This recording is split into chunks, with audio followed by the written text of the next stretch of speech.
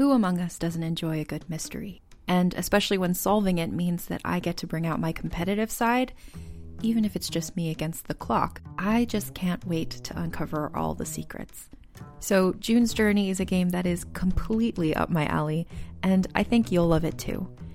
In June's Journey, a hidden object mystery game, you play as June Parker, who's on a quest to solve her sister's murder and uncover her family's many secrets. Each chapter brings you deeper into the story, and it's set in the Roaring '20s, so beyond uncovering clues, you get to experience the glitz and glamour of the time. June's Journey is definitely not a game I play mindlessly, which I love because I get genuinely invested, and a lot of it is a race against time, so there's a little fun added pressure of trying to find the clues as quickly as you can in each scene. There are also tons of ways to customize the island that you're on, learn more about the characters, and then new chapters are added weekly, so you really can't run out of things to explore. So if you think you're up to solve this case, download June's Journey for free today on iOS or Android, or play on PC through Facebook Games. June needs your help, detective. Wander with us into a world of magic. Do you like magic? Where old stories take on a new life and the world is teeming with possibilities. Well, for the last time, we're not kissing, Fritz. Join Jenny and Madeline in this fantastical audio drama as they journey into the stories you grew up with. Okay, Gown. Let's do this. And reinvent fairy tales with a feminist twist. Ready for your next adventure? Then we'll see you soon in the forest of feminist fairy tales.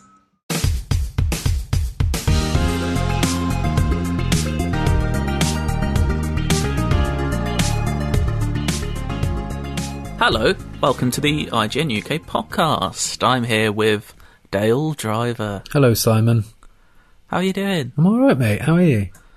I'm alright, you know, as good as you can be. I'm also here with an old friend. Hiya, it's me, Mr. Gav Murphy is here. I had a text from Cardi this morning. It was like, Gav, ratings are rock bottom since you've left. we need the big boy back. Rory's busy, so can we Croops has already done it. Yeah. Croops is there. He's for the mums. He's for the mums. He's like the mother's favourite. But we've lost a big grot audience, so we need that back. We need our edge back. Before we get to that, of course, there's a lot of bad stuff happening in the world, and we're still doing our podcast. We're still going to have an hour of us being silly, but just want to say first, you know, look after yourself. Take this time to educate yourself. Donate if you can, because Black lives do matter. And if you disagree with that, then just turn off this podcast, please. So, yeah, that's what I have to say. I hope you two agree, because if you don't, then Imagine I don't want you on here, frankly. Yeah. It's been a tough week, I guess, for quite a lot of people. Like, we put out a thing on our KG thing on our Patreon, which, you know, I've been saying there's so much in the last year, like, hopefully it goes without saying, but actually it's not enough to go without saying anymore. You've actually got to start fucking saying stuff. And with the reaction that we've had after we put our post out from a lot of our black community, they were just like, yeah, obviously they didn't know that this is how we felt, because you would like to think that lots of people aren't fucking racist, but these days, unfortunately, you actually got to say it and do actions about it. It's not enough to just say it as well. So, like, it's been a really, really tough week, but also a really sort of interesting week in the sense of, like, it's opened up quite a lot of people's eyes, and hopefully things are not going to be the same now. Definitely, which would be fantastic. You can hope. Yeah, we can hope. So yeah, if you have donated, thank you. I'm sure we will have, and we'll continue to. But for now, we're going to talk about The Last of Us Part 2. Me and Dale have both now finished the game. We can't talk about what we think about the game until next Friday. We wouldn't anyway. We want people to play it first as well. No, but next Friday we'll give our impressions. We won't obviously do any spoilers whatsoever. No. So you can steer clear of that. I know Gav doesn't want us to spoil anything, so we won't be doing any of that. I'll go fucking ape shit if you spoil it. Because, like, Dale's just saying, like, oh, did you watch any of the state? I haven't watched anything. Now that I don't have to, I go in as dry as possible. I don't fucking watch trailers. I don't watch behind the scenes shite. Because also I've realised you don't need any of that shit. You don't need you don't need 14 different previews. Sorry, this is obviously IGN, but like, you don't need 14 different previews for a game before it comes out. Saying that, this week I did write a preview. If you'd like to read or watch that on IGN. Some people need it, Gav. Some people need it. I completely understand. Like, you know, some people only buy like one game a year, and you know, they have to decide whether or not that's the game for them. Me personally, I've made up my mind. It's got loads of money, can afford all the games. I was like, me personally, like, I've made up my mind that I'm going to be playing Last of Us 2. I don't need exactly. What we're saying is you may only need one preview, and if you do, it's mine. So basically, that's also completely spoiler free. It just talks about combat. If you did watch the state of play, it focuses on the area of the game we can talk about. Is about an hour to 2 hours long. It includes the area in the state of play and a bit beforehand, which was the like park encounter from the like E3 2018. Was it 2018? It was, wasn't it? Gameplay reveal that they did. So yeah, read of that, and you can see my impressions on combat. We're going to very briefly talk about it here, no spoilers, and just say basically how much better a combat experience it is than the first game. Because I think, although I think the first game is an absolute masterpiece, if there is one knock people have, is that the gameplay is maybe slightly uninspired and a bit samey. I personally think it serves the story very well, and I have no issues with it, but they've definitely just upped the ante in this one, and it feels so...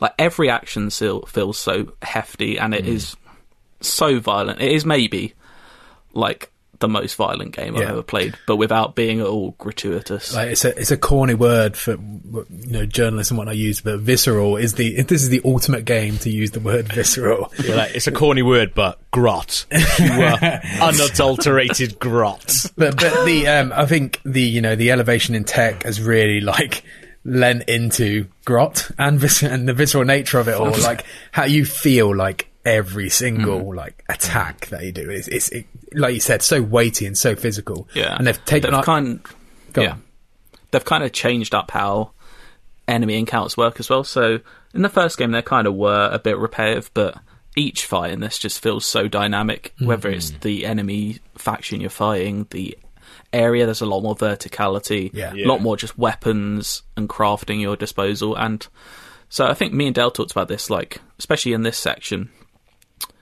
the human enemies they're so much more intelligent. They will just find you. Like, you can hide, but only for so long. Yeah. Because you have to keep moving. And they don't miss many shots either. They are very accurate. So stay in cover. And the infected, while I think in this game they're scarier, your encounters with them, they are easier to kill. I think that's mainly due to Ellie having her knife, which means you basically have an unlimited shiv, so you don't have to form craft shivs. I would say the infected fights, they're the parts that feel more familiar to the first game. Obviously you've got new abilities and whatnot, but it's the human encounters that really stepped up, and it's like, it feels far more real as well. Like, I think I saw Neil Druckmann said, like, every enemy AI has a name as well, and they will like when they're in their groups, they will refer to each other as names as well. They'll acknowledge if their friend has been killed and stuff like that. And it just feels like you really feel like you're murdering people in that. And the dogs have names as well. Yes, which I don't want dogs. Like I said in my preview, it's very unpleasant to have to kill the dogs, but it will make your life a lot easier. So you have a choice to make there. So I hadn't played the DLC for the first game at all, because like I came quite late to the first Last of Us, because I played the first 2 hours when it first came out. Didn't click with it at all, and then clicker with it, and then and then they've got you writing now, bloody hell. It's like, that's a strap line, isn't it? I actually went with bloody hell. I don't mind that. But yeah, so, and I didn't click with it at all, and then I went back months later Didn't have anything spoiled for me, but I went back months later when I was really ill. I had food poisoning, and I just played it in like 2 sittings. So go to the game about infection. And I was like, this game's fucking brilliant. I love it. And then fell in love with it, and like rightly so. And then replayed it, but I'd never done the DLC, so I did it on a live stream. On the RKG channel. And one thing that I really liked in the DLC, which I never had seen in the actual full game, was when you're fighting. I feel like it didn't come up in the full game, but when you're fighting, you're just about to go into an area with these humans, and then you can see some clickers. You can almost like set the clickers, set the infected onto the people, and that was my favorite bit of the DLC, because I was like, yeah, this should be happening all the time. Yeah, so I'm hoping that happens. Well, yeah, in the preview section it doesn't happen, so I can't say if it does or not. But definitely in the state of play they tease that is maybe an occurrence. That's cool. I like that. Yeah, I also love everything. Like we're talking about the weight of it, like even things like I find there's a lot of glass smashing that goes on in The Last of Us 2, and it's like just to make your way into buildings or to pop open vending machines and stuff like that. It's like the most satisfying sounding and feeling glass. Every time I feel like I'm actually doing it as well. And there's also there's the first game. There's the workbenches for upgrading your weapons as well. Yeah. Like, as someone who has some sort of an engineering background, the way they upgrade their weapons now is so satisfying. Just watch them actually build these devices together. Yeah. I think that was the first time that I played the first game. The thing that didn't click with me was the crafting stuff, because it was at a time where it felt like every single game had to have some sort of crafted mode in there. And that's why it didn't click with me, because I find... because in a game that is meant to be based in reality and gets a lot of its emotional stuff from the fact that the game is so realistic and the characters so realistic, picking up a pair of scissors and having to wait until you can find some tape before you can use that as a shiv, I was like, that is 100% bullshit. Just use the scissors as a shiv. And I know that's a really, really small thing, but I don't know. You've got a lot more options this time around. One of the thing I probably use the most is one of the new additions, which is you can craft silencers for your pistols, which help you out big time. So I think you need a canister and a rag. Yeah. That makes sense. And I would use say that for your pistol. One last thing about the general combat loop is the environments, like you said before. There's so much more verticality, but there's so much more. Like, every building has cracks in the wall that you can sneak through. Like, it's truly your playground to sort of make this stealth interaction happen the exact way you want it to happen. Yeah. And with the AI, the fact that AI is so much smarter now, you have to be flexible and you have to be constantly moving and changing locations. You can't just camp in one corner, because they'll surround you from the corner. They've definitely taken a few cues from other games, I think, when looking at combat. So I feel like there's a lot of... Especially in one encounter in the previous section, you take on the Stalkers, which are they're not new infected, but they only very briefly turned up in the first game. And they're horrible, they're silent, you can't see them in listening mode. And there's one section in this preview mode that feels very much like it's straight from a Resi game. It feels like a little bit of survival horror for a building.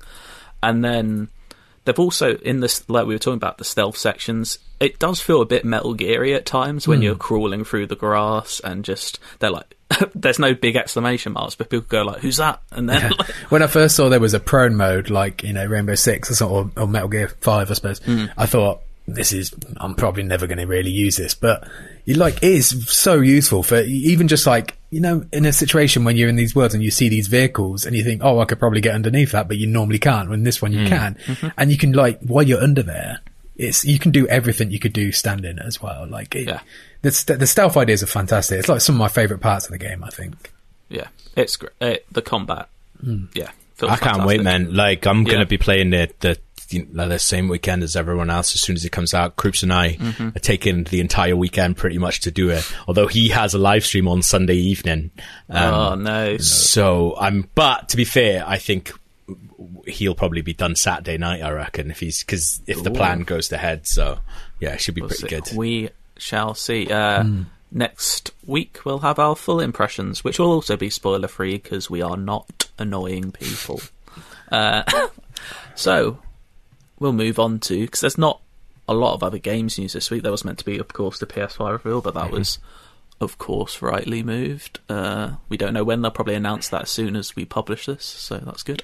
We'll just move on to what we've been doing. Apart from The Last of Us Part 2, which, well, of course, Gab, you've not been playing that. What have you been doing? Out of everything that I think lots of people have been making some really good stuff in lockdown. I think, for me, nothing that I've discovered has been better than Zaffa cakes. I have seen a few of these clips, and I am into it. I haven't watched a full stream yet. So, Dale, do you know what it is at all? Let me just explain what it is anyway. But it's a stand-up comedian who I never heard of before for this. Like, it's not having a go at him or anything like that. Like, there's a lot of stand-up comedians in Britain. But he's a British stand-up comedian who's done some YouTube stuff. But in the first or second week of lockdown, he started doing this thing, which is on Twitch, he started a channel where he live streams him as a manager watching Pez games, old Pez games. So I think it's very Pez, much our vibe. Yeah, I think it's Pez 5 or 6 that he's got. That he's it using. Looks like 5 to me. Well, it's got Peter Brackley on the comms, so I think, and he did a couple of those, so I think it's one of those. Wait, are they just people's gameplay that they put up on YouTube, or no? His own. Oh, So it's him doing it, but instead of actually playing the matches, he does the simulation. But it's the mode where it's basically like like Pound Shop Football Manager, because there is like you've got to bring in players and like stuff happens. Like the week that I got into it, one of his players got sent back to his home country to do national service because it was a war. What? That's the clip I saw. and that could happen, and then he comes back. But it's basically this guy, and he plays it kind of straight as if he is the actual real manager. And the idea is that the Twitch chat is his backroom staff. Okay. So everyone's kind of like weighing in on what players he should bid for and things like that. And then obviously the games happen and he's doing quite well. And I've seen him in 2 cup finals. And the other night was the second cup final, and they won. I assume he suits up for it then. Well, he suits up for every single match. Oh, right. Okay. He is the manager, of course, yeah. Yeah, he suits up for every single match. But also, as well, like, it sounds possibly a bit boring, but the thing that I think elevates it to that next level is it's not just a man sitting there watching Pez footage and kind of, like, messing around. What he also does, because he's on a green screen, he does post-game press conferences. Fucking hell. He does team talks in the changing rooms with them, and obviously he's just changing the background, so these like crap background. But he's doing it all live. He's doing it all on the fly. That's amazing. Nice. So it looks shonky as hell. Like he has an office where he calls players in to like meet with him and stuff like that, and he's in this like little. He's small in this big chair. Wait, hang on. So is he playing both parts, or is he just the manager always? He's the manager, but he also does the voices for all the players. Okay. But what he's done is he's used like because the graphics on the game aren't very good, but he's like photoshopped around these crap images of these players, and he just brings them in and they look like freaks. And like he has arguments with them. Like there was a really good storyline where sounds amazing. One of his real dream team. Yeah, one of his strikers have been tweeting about him, calling him a dinosaur. Then there was a big storyline where a new player that had come in, lots of the other players were making fun of his hat, and there was a bit of this like shenanigans going on. He got into a fight with one of the players, but now they're best friends. Like it's elements of like dream team wrestling. Like, sounds good. The bits I've seen I've liked, because mainly the guy who does it, he constantly looks like he's on the verge of tears, like either sadness or joy. Like he constantly looks like he's on the edge. It's like the visual version of your voice, Cardi. Yeah, exactly. Pure joy and sadness. Well, that's the thing as well. It's like because he plays it completely straight, and all the results are real. So you get the cool thing where, like the other night, when I was going to say because that's how into it I am. But when we scored the winner, I stood up in my room. I was like, "Fucking, we won!" Because all the results are you don't know how it's going to go. So wait, what's the team he plays at? Is it a made-up team or? It's a made-up team called Pez United. Yeah. All right. Okay. And they've got a sponsor. They're sponsored by Pepsi. And that's Pepsi, PEPPSY. He's also flirting with a Bonjela sponsor as well, but that's not official yet. But like, just all this wild shit happens on the chat. Like, the Pepsi that everyone drinks is hot Pepsi, so everyone gets like a cup of hot Pepsi before the match. And stuff like that. Does he do transfer deadline day? Yeah, do transfers. He does lots of transfers. I should have done this with Football Manager months ago. But honestly, it's like the streams are only like 2 hours long. I'll be honest, I don't watch a lot of Twitch because I feel like the language that Twitch streamers use and like fucking bits and all this shit that goes on. There's like almost like a meta game to Twitch that I don't get. Yeah, exactly. Whereas he does do a little tiny bit of that, but it never takes away from the actual it's mainly stream. Comedy. It's more like Limmy style, isn't it? It's but it's also like led. it's someone. The thing that I really like about it is it's someone doing something different with live stream. It's not just him playing a video game for 2 hours, you know, like he's actually doing something with it. And it's only 2 hours. It's Monday, Wednesdays, and Fridays. But it's really fucking. I mean, it's good, like sounds like performance art, to be honest. Like. Yeah, it is kind of a bit like that. But also, he's put them all up on YouTube now, which is a good. If you want, you can go back through. They're only 2 hours each, but he also puts a lot of clips up as well. But yeah, I'm banging into it. Out of everything I've watched, lockdown style, like what's it that's called again? How do you spell it? Zaffa Cake, Zafar Cakes, Cakes. So Zaffa Cakes. Yeah, I will. Like I said, I've seen clips, but I'm yet to watch a full one, so maybe I'll do that. I think what you could do is if you go back, like, I think a good, because there's a lot of them now is the only thing, because he's been doing them for a while. So what I would maybe suggest is if you go back on his YouTube, like 3 or 4 episodes, because then you'll get like the cup run. So you can kind of, you get a feeling for how the episodes go. But he's also started getting in, because he is a known stand-up comedian in the community. He's getting some stand-ups in to do like the rich owner is Josie Long. So you like interview Josie Long and stuff like that. Like it's really worth having a look at because it's fucking wild. So he's got some that I'm looking at his YouTube channel. He's broken out to smaller clips as well. So yeah, the clips are hilarious. Like the one that got me was when one of the players got sent back to his home country to do national service, and then he came back and there was like a storyline that he had like shell shock because the player was playing terribly. I like it. It's very much my cup of tea. Yeah, I think guys like. I mean, stupid comedy. I'm talking to men who were involved in a podcast about Football Manager, so hopefully I'm talking to the target audience. Yeah. Oh God, good stuff. Check it what out, else you boys. been up to? Me? Yeah. You want me to do straight away my thing as well? Yeah, we take person by person. Someone doesn't listen anymore. Shows. I can't. Well, if I'd be listening, I'd be listening through tears. I can't believe they didn't retire this whole thing when I left, to be fair. Like, you wait till we get onto the quiz section. In my mind, they shut it all down. Like, I was surprised IGN's still going. Jesus. I've put it here just because, Dill, you and I have been talking about it a little bit over text. Because I'm a big Final Fantasy 7 fan, but I can't get through it. I just can't get through it at all. See, and I was never a Final Fantasy 7 fan, but I absolutely loved this game. Yeah, I've given it a little break so I can go back to it maybe, because I was just finding it a massive slog. But because I thought I'd talk about it because I know you guys have played it, so I could kind of tell you where I am, and then you can tell me if I've got anything good coming up. But I don't know what it was. I think, the opening 3 hours, I feel like just getting to spend time with these characters that I loved as a kid was enough. And hearing like, man, I was getting so excited just hearing like little tiny motifs of music, like hearing the full things, because in my mind, that's what it sounded like when I was fucking 13 years old. Exactly, you know what I mean? Like, it sounded that good, but actually hearing an orchestra do it, is really, really strange. But I don't know, after that, if I'm not in a battle.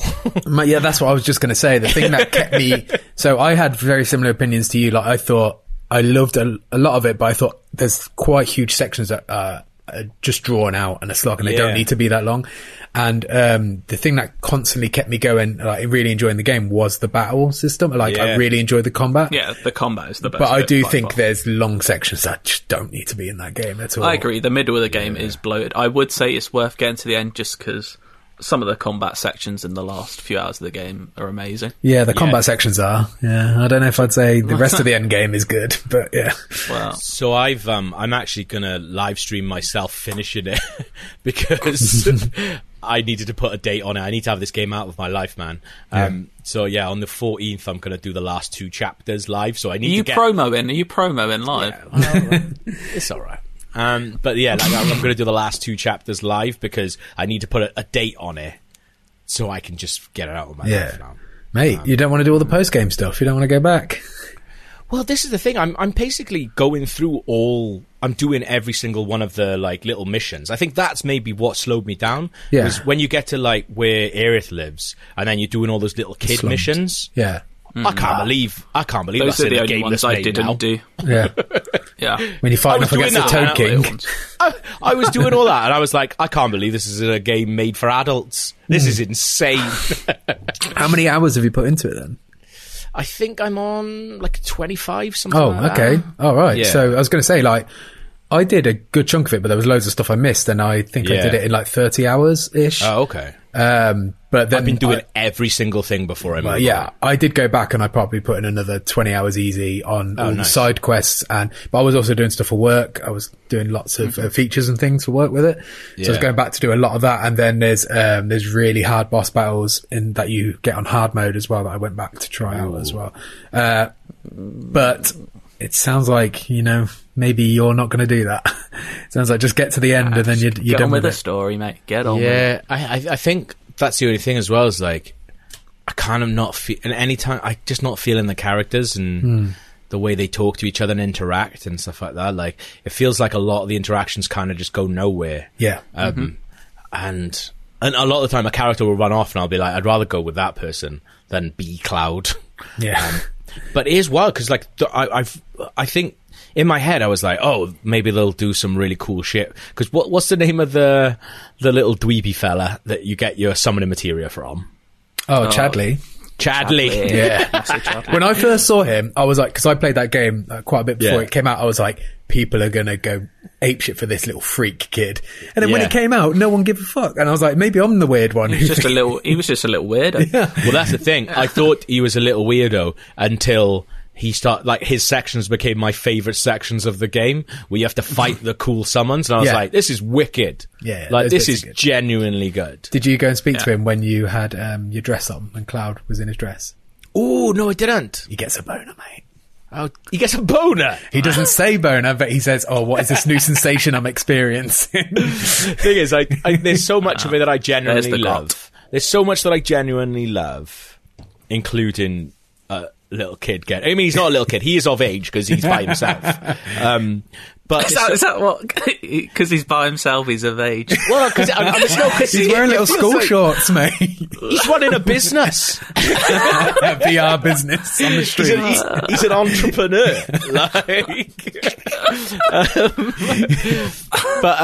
Yeah, I thought because he's running a business, he must be all it. But also, I do generally like just the silliness of it now and again. Clara came in at one point, and this isn't a spoiler, but Clara came in. She was like, "What are you doing?" I was like, "I've got to fight this haunted house so I can get £1 million to buy my mate a nice dress." It is. I mean, Wall Market is my favourite section because that's when I like Final Fantasy VII, when it's being like super wacky and just weird. But some of the more serious stuff I don't think resonates with me as much as it did when I was a kid. And I think like that's the thing, because even as a kid, I played Final Fantasy VII, and it was doing that like amazing PS1 era where, like, I think as a kid, like Dale, you and I, like similar ages, like you're getting exposed to games like that for the very first time, whereas now, like, that is what games is. Do you know what I mean? Like games aren't fucking platformers. They're not, fighting games, and that's it. Whereas, it's like, Metal Gear Solid, the first time you play that, Final Fantasy VII for me, like, you're getting exposed to this new way of thinking about video games, and I think that is incredible.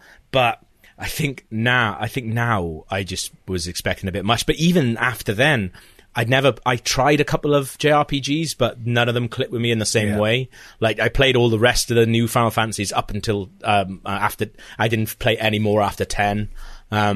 Because I was just like, maybe JRPGs just aren't for me, really. Yeah, that's fair enough. And I think, like, some elements of this, like, I did tweet about how I thought the dialogue and the acting was crap in Final Fantasy VII, and loads of people were just like, yeah, that's what JRPG. Like, I applaud them for keeping the wackiness of the crappiness of a JRPG. I was like, just because it's normal doesn't mean that it's a good thing. Fucking Garth Marenghi. It's not designed to be shit on purpose. Like, they're trying to do their best. They were trying to make it good, and they're just not very good at it. But I tweeted that tweet that I put a video clip, which is when you're in Iris' house and her mum is talking, and I was like, her mum acts and sounds like the mum in the room. yeah, I kept expecting to be like, I just come back from the doctor. I've got a clip Got the saved results? I definitely have Mecco poison. I've got a clip saved on my PlayStation that I haven't published of when you could just go up to her mum at one point and press triangle, and she just goes, and I've just like spammed it for a minute long. It's ridiculous. Good. Oh, Gab, you need to finish it, by the way, because I want to know what you think of the ending. Yeah, well, that's the thing. Like, everybody that I know who's in Final Fantasy be like, can you please finish this so we can talk about the ending? So I will do that.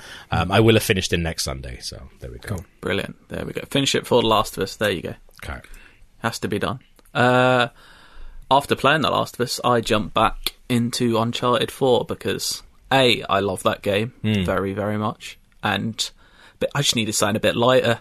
So that is exactly what Uncharted is. So he killed 300 people. I know, he kills so many people, Drake. It's unbelievable. But I'm a few hours in. I'm like, I don't know, like a quarter of the way into Uncharted 4.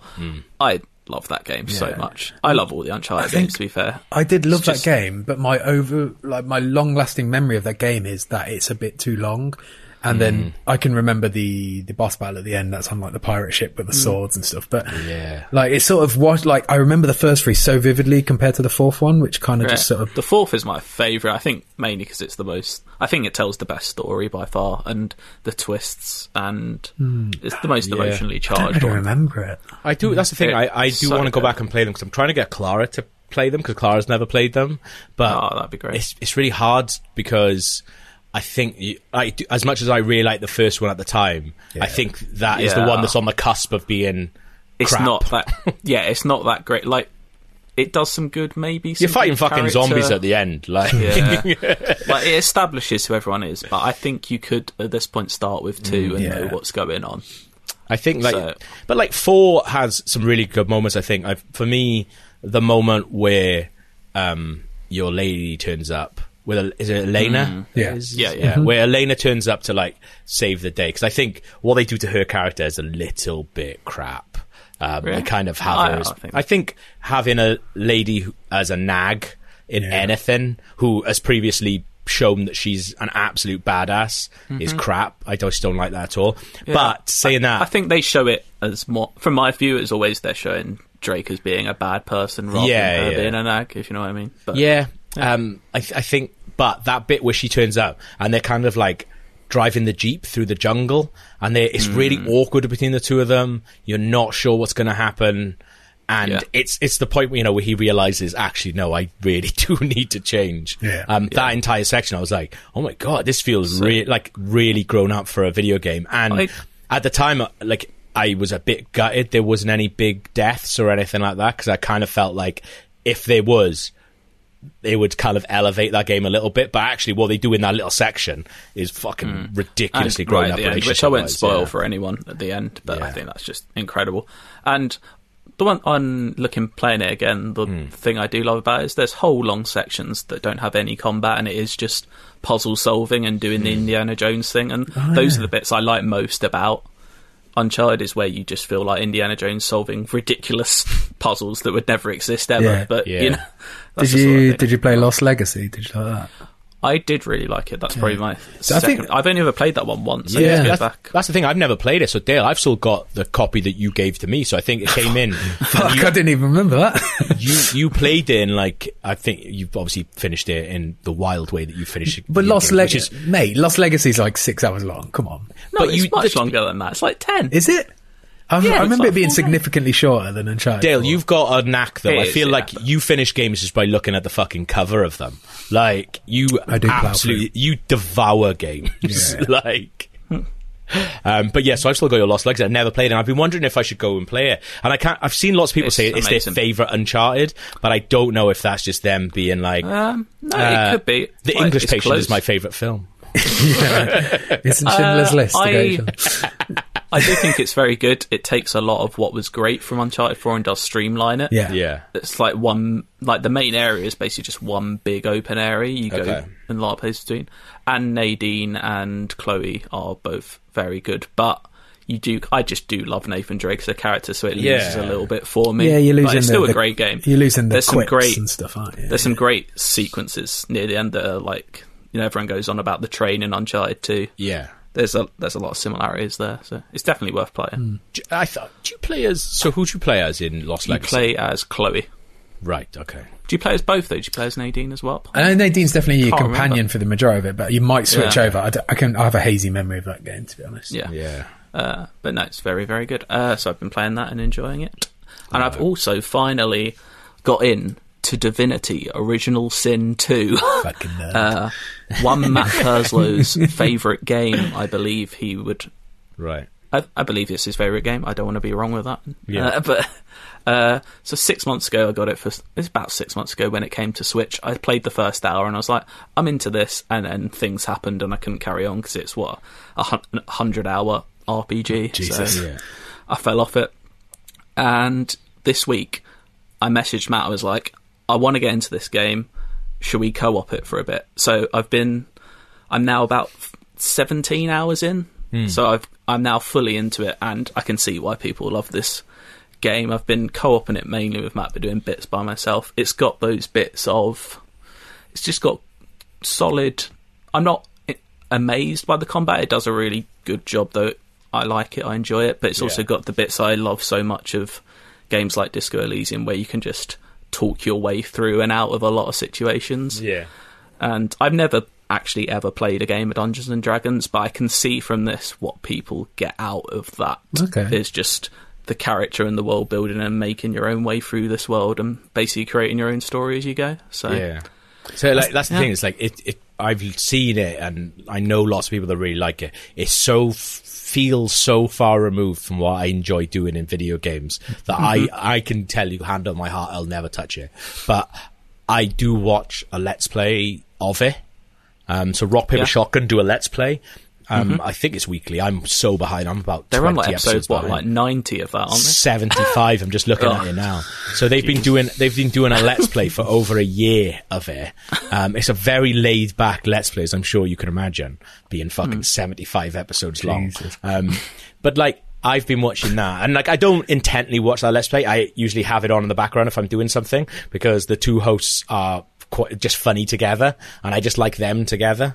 But I'm absolutely fine experiencing it that way. I think you rather than could. playing it. Like, a lot of people, I think, enjoy watching games of Dungeons and Dragons as much as playing them, as far as I know. I don't want to speak for people who like Dungeons and Dragons, but that's what I've gathered. Yeah. So, man, like I texted Dale about this the other day, but Clara's been doing a thing recently because she's been working from home. And Clara's been doing a thing where she watches like full gameplay playthroughs of games without any commentary or anything on them. Like, a lot of people love that, just watching them as films. Crazy yeah. to me. but I've gone in. I was like, you do know that your boyfriend has a business with, like, which is reliant on people watching Let's Play. She's like, she was watching Resi 7 recently. I was like, oh, we did a Resi 7 playthrough. She's like, I know what's out there. Like, but she just because it's because she plays video games. It's all games that she'll never play. Like, she loves horror, but she gets too scared playing horror games. Right. So she doesn't mind watching horror playthroughs. But the other day, she watched an entire playthrough of the newest Far Cry. I That's a bit odd. Wait, New Dawn? No, with the Five. Five? Yeah, the 5, the one with the cults and stuff. 'Cause Yeah. she really likes cults, so she watched the entire playthrough of that, and I was like, "That is pretty good." And to be fair, I watched the gameplay, and the guy was fucking incredible, whoever he was. Yeah. It was just like never a shot missed. It was like watching an E3 demo of someone playing the game. So I was like, That's "Yeah, I do kind of understand that." But that's like 40 hours, and a lot of that is just the same sort of stuff over and over again. That's right, Dale. It is, yeah. So, I mean, I think if you're going to watch that amount of time, you might as well play it and have fun with it. But, each to their own. I think that's the thing, is like she doesn't have the time to play it because No, but it's the same amount of time to watch it. No, but if Not you've if got they're it, very good and they know it by heart. That's bad. But it's not the same amount of time, though, is it? Because can do something else while she watches it. Okay, so she's painting and she's drawing while she's watching it. Fair Whereas enough. if she was playing it, she'd be sitting there playing it. I don't watch those, but I will say very handy videos on YouTube if you need a small clip for a video and you can't capture it yourself. Well, that's the thing. I saw she was watching. I was like, "Is that YouTube channel called MK Ice and Fire?" She was like, "Yeah." I was like, "I know it." Dale, Yo. what you been up to? I've been playing The Last of Us, but obviously I'm not talking about that. So, a couple of television things to watch. So we spoke about Dave the other week, didn't we? You brought it up, Caddy. Yeah. And I was like, this sounds interesting. I'm going to stick it on. And then like literally 24 hours later, I blasted through the entire season. I think Joe did a very similar thing as well. Yeah. That is a good show. And I feel like it's going solid. under the radar slightly. Yeah. So I've heard a lot of people talk about this now. So I saw, so Powers does a podcast with a guy called Kit, called This Paranormal Life's fucking incredible podcast. But his partner, Kit, tweeted about it. So I was like, okay, I'm not watching anything at the moment. I'll stick it on. I need a good, I like FX's approach to half funny stuff, whereas like What We Do in the Shadows, Atlanta, I like that approach to it, so I thought I'd watch it, and I couldn't get. I watched the first episode and I really didn't like it, but then Joe was like, Joe was like, text me about it, going, "Have you watched Dave? You will fucking love it." And I was like, I couldn't get past the first episode. He was like, watch it past episode 3, which I never genuinely like when people talk about TV stuff. It's just like, the first episode should be the best. But I am going to go back to it because now it's just like you guys, everybody's saying how good it is. Yeah, so I would really say, like it. Go on, Caddy. Yeah, I put it with that caveat that I do think if you don't get on with him as a character, you won't get on with the program. Okay. So I think they found their really feet like as the show went. Like, it definitely feels like the first 4 episodes, it's going for more sort of shock, sort of elements of gross out comedy, almost like Curb Your Enthusiasm situations where he gets himself into these predicaments. And then as the show sort of settles down, it just becomes more of a character show where it's just more about the bond of these characters together and how they interact with each other. And then, how like sort of narcissism can sort of like dominate the way they interact with each other as well. And like, I think the last like 2 or 3 episodes are like phenomenal episodes. Oh, wow. Like, really, the last really episode is so, especially the first, Yeah. I think it goes on for about 8 minutes, the start. I don't want to ruin what it is, but it goes on and on and on, and it is incredible. Yeah. I think, to be honest, I think the 9th episode was my favourite one, but I also love the final one as well. But like the 9th one especially is like there's truly like poetic moments in there as well. Like it's really well, and it still has elements of funny stuff as well. But definitely in the first 3 episodes, that like the opening scene is him and the doctors talking about how weird his dick is and stuff like that. That's definitely what they were going for at first, but then it feels like it sort of grows up a little bit during the season. I'm saying. It kind of, the series starts as trying to be like a Lonely Lion pop star and morphs into Atlanta the more it goes on. Definitely, I'd say that's a very good way to describe it. I'm definitely going to check it out because, I really didn't like his girlfriend in the first episode. Okay. Oh, thought she's great. But then I also felt the same way about, I don't know if you guys have watched Love. I hate that show. Yeah, I did really like it, but I didn't like the last series of it. Yeah, so I felt the same way about the roommate, the Australian roommate in Love. I really didn't like her, and then by the end of the show, I fucking loved her. I thought she was really good because they did a little bit more with her. So I'm really hoping that they do something good with her because I think that was the main gripe I had with her. I didn't like her, but I did kind of I did really like the sort of silly scheme in the first one where they're trying to get the rappers to notice him, sort of thing. And I was like, I kind of like that. I thought that was quite funny. But yeah, I've got to play through some Animal Crossing stuff after this. So I'll stick it on. Stick it on. See how I go. It's still on iPlayer for a while, I think. Yeah. So. I also watched the first episode of Snowpiercer, a Netflix show. Have you guys put that on yet? I have no interest. I didn't even know this existed. What? Like, I didn't know it was coming. I didn't even know, like, because I love the film, thought it was great. Yeah. But so I didn't even know they'd made this. So I saw the trailer, and then I was like, "Oh, that'll be cool when it comes out." It's fucking out. Yeah. Well, it's a weekly release as well. Right? It's not just all dropped. So I think Right. maybe I've only watched the first episode, but I think they're maybe on the third episode right now.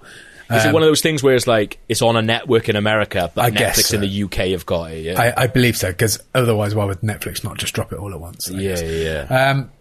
I'm not sure. Like, I really want to speak to someone else who's watched it as well, because I'm not sure how I feel about it. Because the production levels are pretty good, but the first episode, a lot of it, the first half, it just feels like the film. I'm just watching the exact same thing again. And yes, they've changed something. Like Chris Evans' character isn't there anymore. They've changed up the main character and whatnot. Yeah. And Jennifer Connelly's in it as the I forget what, like, the main antagonist woman. The Tilda Swinton character. Yes, that's the one. Yeah.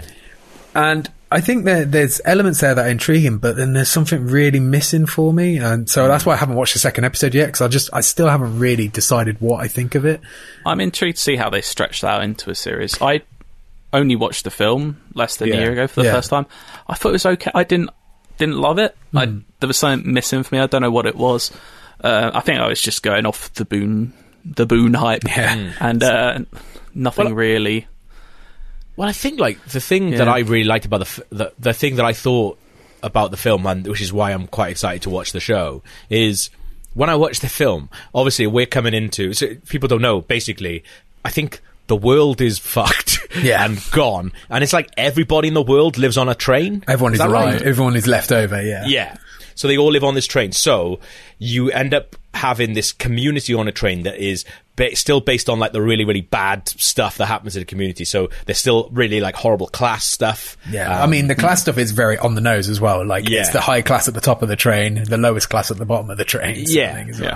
But like, I remember when I watched the film, obviously in the film then, you're coming to it where everyone's going mad and there's like a big uprising and stuff. And I was like, okay. But the thing that I was really excited, I was like, I want to see how this works day to day. So the TV which I'm show, hoping is which I'm hoping is a little bit what happens in. So the TV show starts off in like pretty much an identical way, but what I'm hoping for is maybe even a Lost style situation where during the show you see glimpses to the past about that sort of stuff. Maybe that's the best way of doing it. Like, so it's not too spoilery to say that the main character he had a job in the real world and they have a need for him. So it's like they're developing, you can see what the long-term story is potentially going to be or where it's going to go.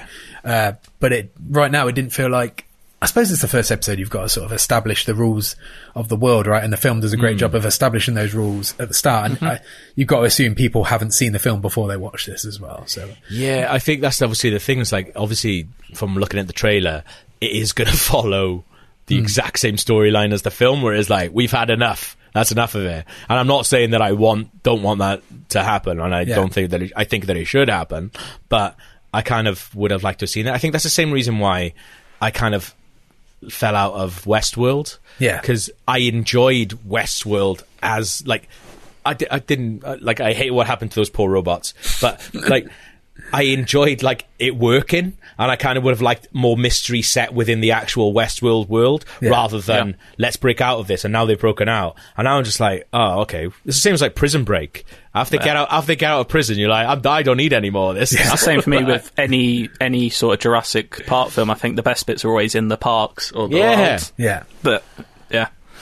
Oh, well, I'll watch Snowpiercer if people start raving about it, but I don't think I'm going to start. I am going to watch it, for sure, because I really love the film. But yeah, if that's the thing, it's like, am I going to be putting all this time into watching what is essentially a really long version of the thing that I liked? Yeah. I might just wait for a few episodes and then one day just do a bunch in a row and then see how I feel about it again. Yeah, that's a good shout. Yeah. Should we move on to a section we now have to do because Gav left? Okay. Yeah. Here we go. Inside, it's a UK IGN crew. Yeah, on the ones and twos. We got the games gonna play for you. Inside, I got a question for you. Hold tight the DJ, we coming through. Yeah, on the ones and twos. We got the games gonna play for you. Inside, I got a question for you. Is it in the search? This week, I've got a quiz sent in from Mark Harrington. He says, "Hi fellas, after listening for a number of years, I thought it's time to stop being so lazy and contribute something. Good. So I'm sending in a suggestion for the endless search. Hopefully Cardi is picking the quiz this week, as he seems to be the only other human on the planet who enjoys the endless starch, the game where you change one letter in the name of a game or movie to give it a different meaning and provide a clue for what the new name is." Wasn't the general consensus that we liked this? I do think we like it, but Yeah. maybe I offer more enthusiasm than you do. Have you ever thought about that? Yeah, I mean, every moment of every day I think about that. Was this the one that I played live? No. I can't Oh no, remember I now, live. if I I'm played honest. Kojima's tweets, which I think whoever came up with that is a fucking genius. Yeah, that's a very good that game. was good, I can't remember how that one came about. So yeah, here are 10 games. They're all video games with one of the letter changed and a clue for those titles. So here we go. Number 1. The star of Sophie's Choice and Mamma Mia gets into a scrap with Ryu or Ryu, however you want to say that. What? I have no idea. Whatsoever. Hang on. Star of Sophie's Choice. It's just one letter changed in the video game name. Oh, so Street Fighter. It is Street Fighter, yes. Yeah. Okay. There we go. 1-0 to Gav. Okay, I get this. But Street Fighter. Oh, okay. Right. Sorry, just let me note down these scores. I like this game because it's a game where you've got to have your mind. You've got to be in it. And if you're thinking about anything else, you're never gonna get it. Yeah. And my mind's not in it at the moment. But you got it. You're 1 up. Right. Okay. Number 2. Catapult a multitude of miffed Shakespeares at some egg-stealing pigs. What? Oh, Catapult a multitude of miffed Shakespeares at some egg-stealing pigs. Miffed. Yeah. Did you say miffed as in like pissed off? Yeah. Another word for that as well. A film. If you've got the wrong game, though, you're fucked. That's the problem. I've got the game, I think. Hang on. What's that? Hang on. Wait. What Angry was Bards. Shakespeare? It is Angry Bards. Okay, I had the right game as well. I just wasn't thinking. There we go. Yeah. 2-0 to Gav. Yeah, I'm gonna be terrible at this. Number 3. An intellectual Englishman and his young accomplice enrage a small town with their puzzle-solving exploits. Oh, okay. Another game. This one's actually very specific. Can you read it again? Sorry. Yeah. An intellectual Englishman and his young accomplice enrage, that's the key there, enrage a small town with their puzzle-solving exploits. If it's Professor Hayton. Oh, that's good, but it's not what it Professor is. I'm worried that it's a subtitle that I don't know. It's one of the Professor Layton games. Yeah. I don't know the subtitles of So those it's games. Professor Layton and... Fuck. Hang on. He's enraged a small town. Enraged, even? A small town. But I'm trying to think of... Literally don't know any of the subtitles, so this is pointless. I think I know one, and it's got fucking village in it. Don't Google. I don't know The what Furious it is. Village, is it? It is Furious Village. Gav gave me the hint there. It reminded me of it. There we go. What's the actual title? Curious Village? Village. That's it. Professor Layton games are fucking amazing. They're so good. How are we not getting any more of them? Yeah, there's no new ones on Switch as far as I know. They're all re-releases and stuff. Professor What's going on? Layton remains the only Figma figure that I've ever bought because you got a little chair and a table and a little tea set. So I had it on my desk. He's just having a little cup of tea. It's fucking great. I like that. Yeah. I could play one of them right now, actually. Yeah. Right. Number 4. Moranis, Astley, Flair and Wakeman come together to play music using plastic instruments. Rick's Band. It is Rick Band, yeah. You can have that. Oh, nice, yeah. I was thinking of like 80s connections and stuff. I was like, what? Moranis, Astley, Flair, Wakeman. 3-1 together. That's very good, that one. A ground-dwelling invertebrate uses fruit-based preserves in an attempt to save Princess What's-Her-Face? Say it again. Oh, Earthworm Jam. It is Earthworm Jam. He's on it. Gav. He's on it. He's got his mind in it now. The quiz told master you, has become if you get in it, you're in it. 4-1 to go. Right. Number 6. Alan Partridge's one-time friend attempts to survive on a spooky ship. I really like this one. Fuck.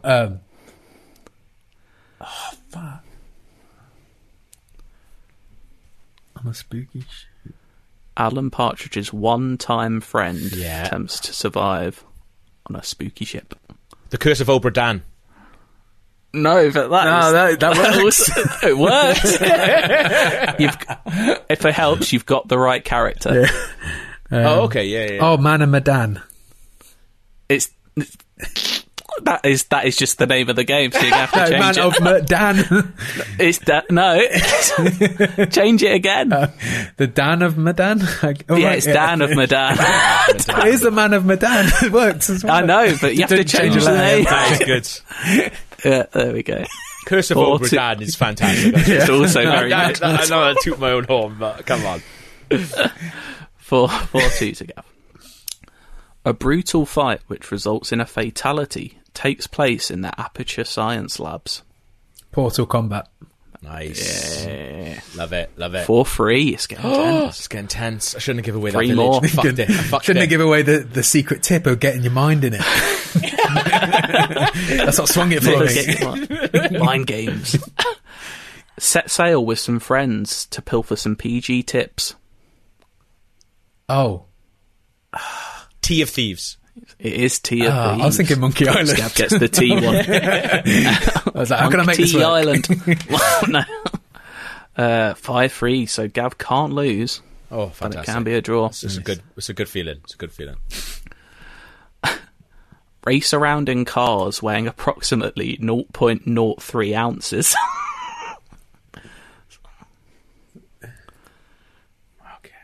Oh, 0.03 ounces / 0.002 pounds, if that helps. God damn, Depending if you're not metric or...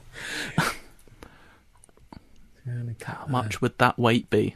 Race around in cars weighing very little. Oh my god. Literally cannot think of another unit of measurement. I don't even know what game it could be. Oh. No. Oh, we had a moment. I was just thinking of racing games, so I'm just trying Think to... of weight measurements. Think of Yeah, what do you weight? What weigh things then? Well, what did you say, though? Ounces or pounds? He said both. It's 0.03 ounces or 0.002 pounds is the exact measurement of what we're looking for. I can't think of anything else other than Yeah, that. whatever. What would you measure like flour in? No. Gram? Oh.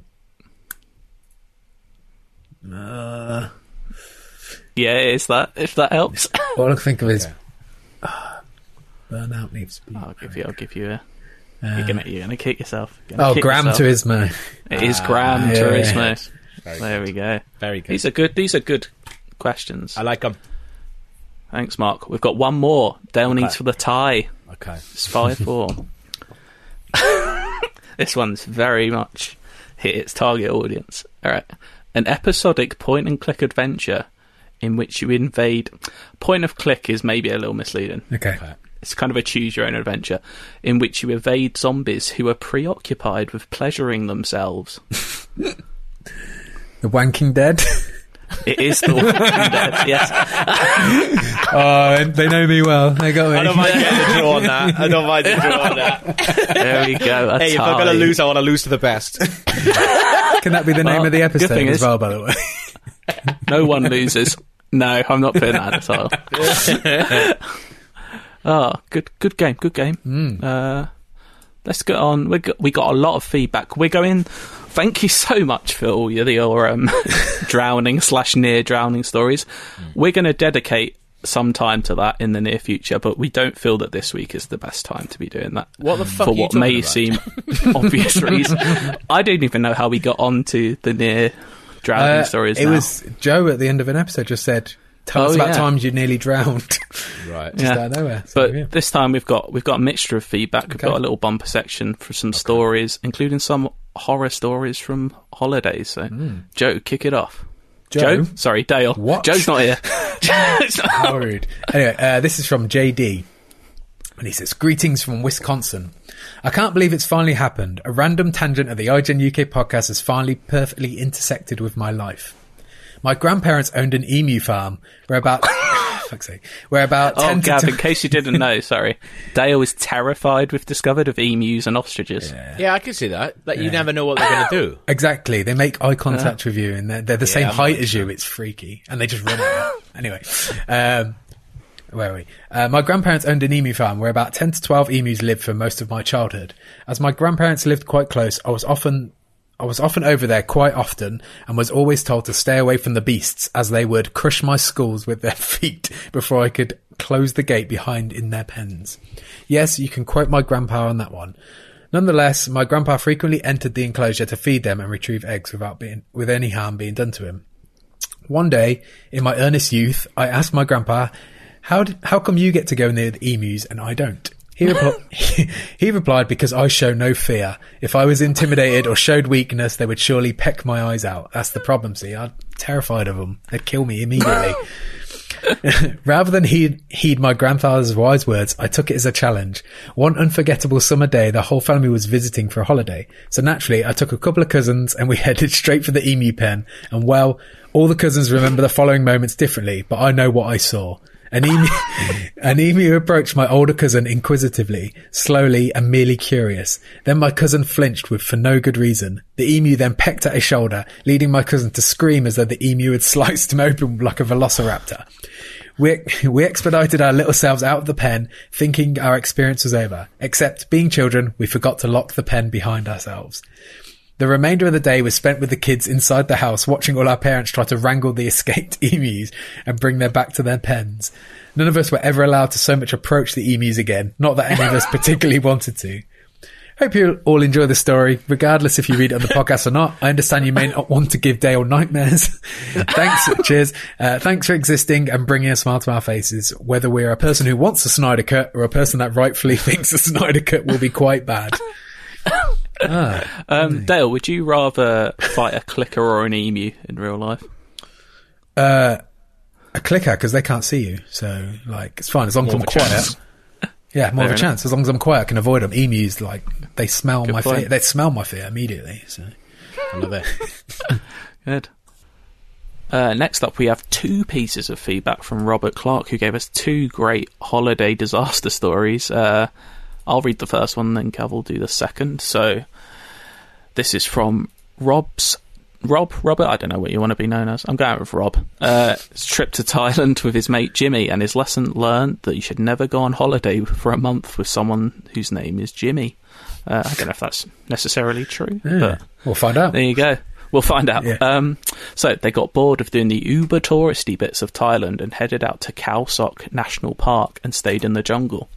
After our penine snapperfish, we felt adventurous and asked the hotel if they could set us up on something cool. Ever so quickly, they asked us to get in the back of a van and took us out through Jurassic-looking jungle out to a strange rubber plantation. What?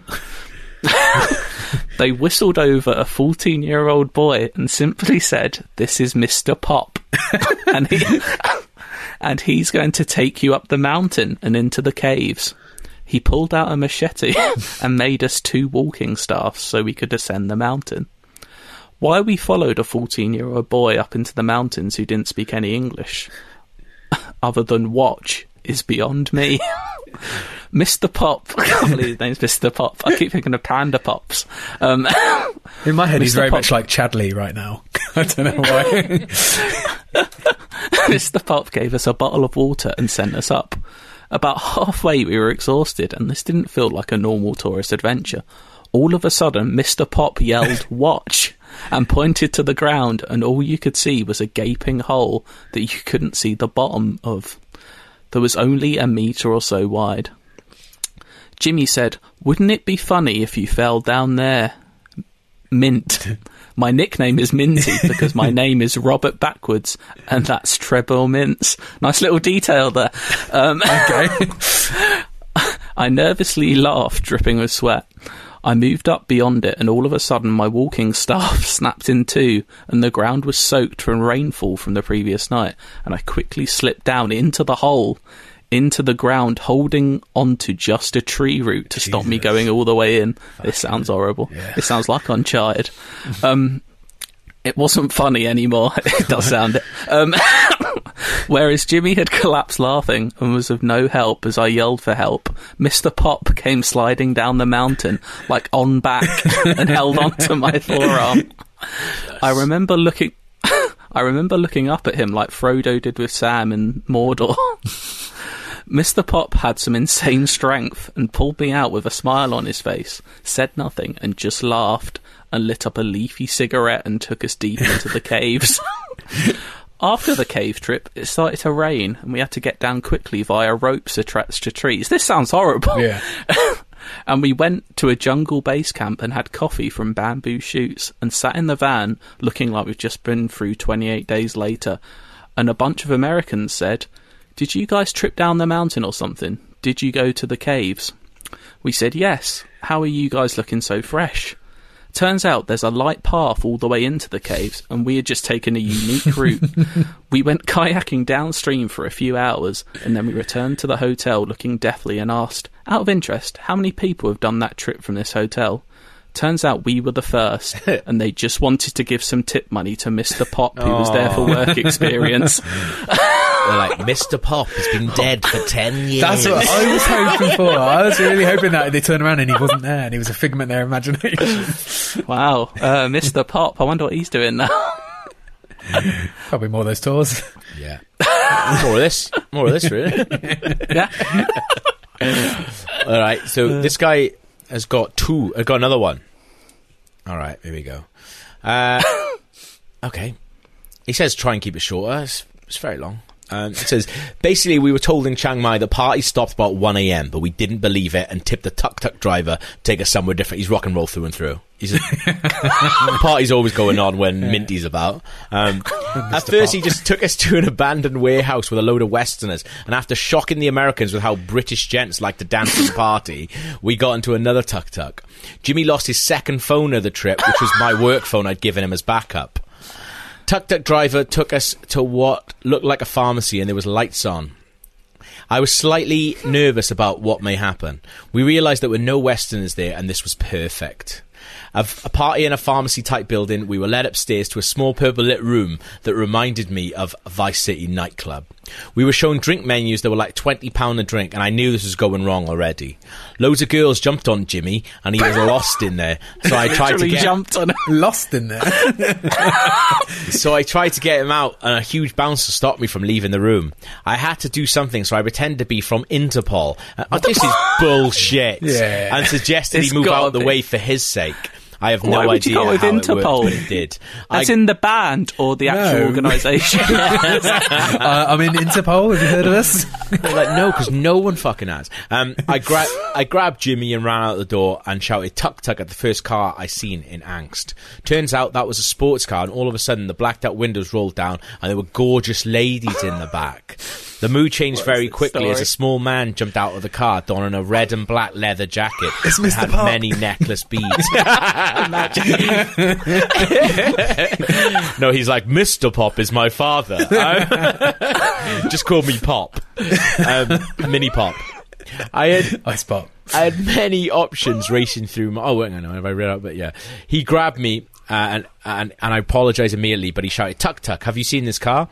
I realised made a massive error in my rush to get away, and understandably he was annoyed. He went to pull out a Glock pistol. I had to push him further up the car to stop him. I knew it was a Glock pistol because I'm an old CS gamer and had fired one in Estonia. I took it out of his hands and I dismantled it immediately. What are you worried about? Sounded to start quite Partridge. Yeah. He said, oh, you know professionals. He's like, I'm not. I'm making a shitload back home at IT support. There's no way is this guy not working in IT support, let me tell you. I had many options racing through my head. Stop him with force, because he's also a black belt. He hasn't mentioned it. Black belt in 4 different types of martial arts. stop him with force, not really an option in that situation with all those people. Or shout for Jimmy for backup. I look back and Jimmy is drunk, chatting to what appeared to be a gangster's Rottweiler with pointy spikes around its neck. So I thought, humour is the way. Mate, I tell you what, could have done with a bit of humour in these 2 fucking stories. I whispered into the furious man's ear, what did the Mexican say when he threw his wife off the cliff? A long, extremely long pause occurred and I yelped, tequila. There was further pause, then he's done the joke wrong as well.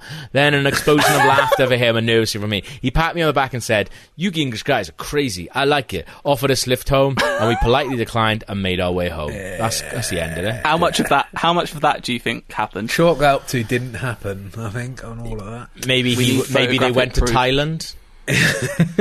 I want a picture of Mr. Pop. There's no way you didn't take a picture of Mr. Pop.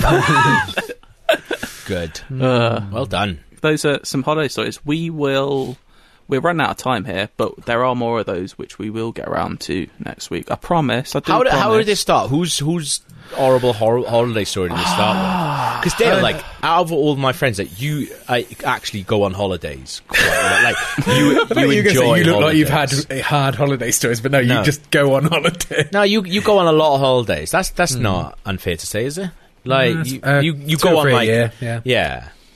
So you must have had some wild ones. I actually can't think of anything, but hopefully I'm going to Bali in September. We'll see if that actually happens. So maybe I'll have some stories then. You might meet Mr. Pop. You might meet Mr. Pop. But yeah, so how did this start? Whose story did this start I think with? Joe just suggested it. Oh, okay. It might have come from another piece of feedback. I think it might have been someone might have had a drowning story that was linked to a bad holiday. Oh, yeah, I think that's what and it was. Went on to that. Love it, boys. This is what this podcast is now, Joe. Love it. That's good. Well, that was great. That was a pleasure. It was nice to have you back. Thank you for having me on, boys. Anytime, honestly. Cool. Well, don't except for when you're working and stuff. Except for when I got stuff on. Yeah. Should we have a bit of Last of Us music? Because The Last of Us has great music. That's my opinion. If you want more, come back next week. See ya.